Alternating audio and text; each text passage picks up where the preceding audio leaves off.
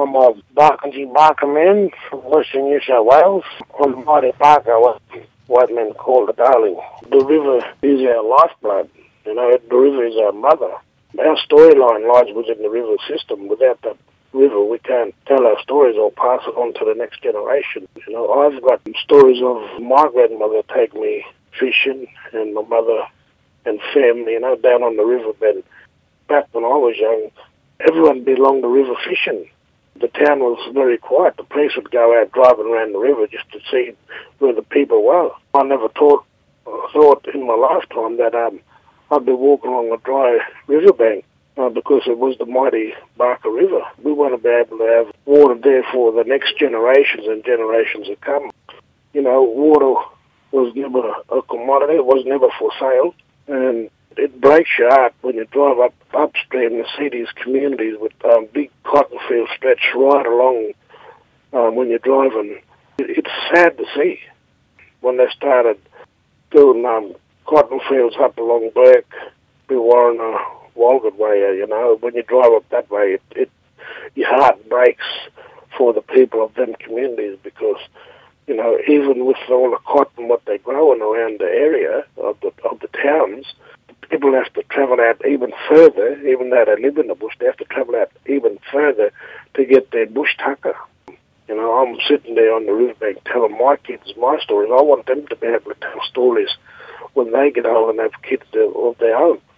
The reason behind the Indigenous Party is because of the destruction of the mighty Barker River, the Darling. We've had several protests on our bridge. The last one was a couple of years ago, trying to get the government's attention to stop the stealing of our water, taking the water away from the Barker. So with the help of Gabrielle McIntosh, I run for the state elections, which is the Barwon. The Barwon region is the biggest electorate in New South Wales.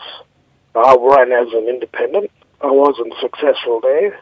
I ran independent to Cedar Park, also unsuccessful. So with myself and Gabrielle McIntosh, we thought, well, why not start our own Indigenous Party to try and get a voice not only for us but for all Indigenous peoples right across Australia. Owen, a couple of years ago, the then Federal Minister for Water spoke about having an Aboriginal representative on the Murray-Darling board. Do you know about that? I think that came about because Murray-Darling Basin knew they stuffed up. So they put a job application out for an Aboriginal person, a Barkini person preferably, to be on that panel.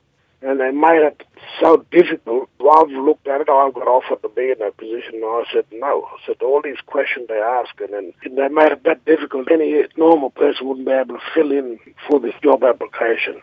It was so difficult, and the other reason why I said no, they stuffed up. That's why they want a Barkini person on it. Why do you think they made it so difficult? Well, they made it so difficult because they did not want an Indigenous person on there, really, because they had control. And they wanted more control, and they continue to have the control of it. Prior to that, what Aboriginal organisations are in the area who've had any input into management of the Barkers? We have the Barkini native title here. The only thing that I'm pretty sure that the Barkini native title has employed a couple of Indigenous people in the Menindee region to be Barkini rangers that scans along the river for see what's the problem with the river. But even that is not enough. There has been no input, no consultations with communities along the Barker River. Even our farmers are missing out and having say as to the river. They had generations growing up on the farms also. And some of these farmers where we get permission to go out on country to be able to get our wild meat. I just think that the Indigenous and the non-Indigenous people of these small communities along the Barker hasn't had consultation or enough consultation to be able to say how they want their river controlled.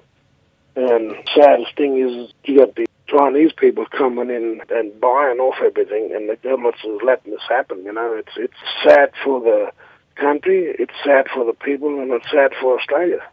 And if we come back now to the Indigenous Aboriginal Party of Australia, tell us the process there. You had to have so many members before it would be acknowledged as a party. Tell us that process and what happened.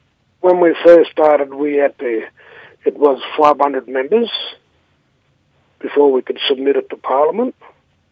Once we got to the 500 members, we submitted it, and then there was a change in the submission where the Liberal and Labor Party changed it so that you had to have 1,500 members, and they've backdated it, so we had to turn around and get 1,500. It seems very suspicious the first time that we're going to be establishing, I don't know if it was the first time, but I think others tried before but failed, but to be able to submit this Indigenous Party and then these rules come in all of a sudden and it got backdated. Doesn't that tell you something itself? I'm happy to say that we've got over the line. We've got over 2,000 members now and we will be submitting it to Parliament. So in the next 3 weeks we should be a registered party.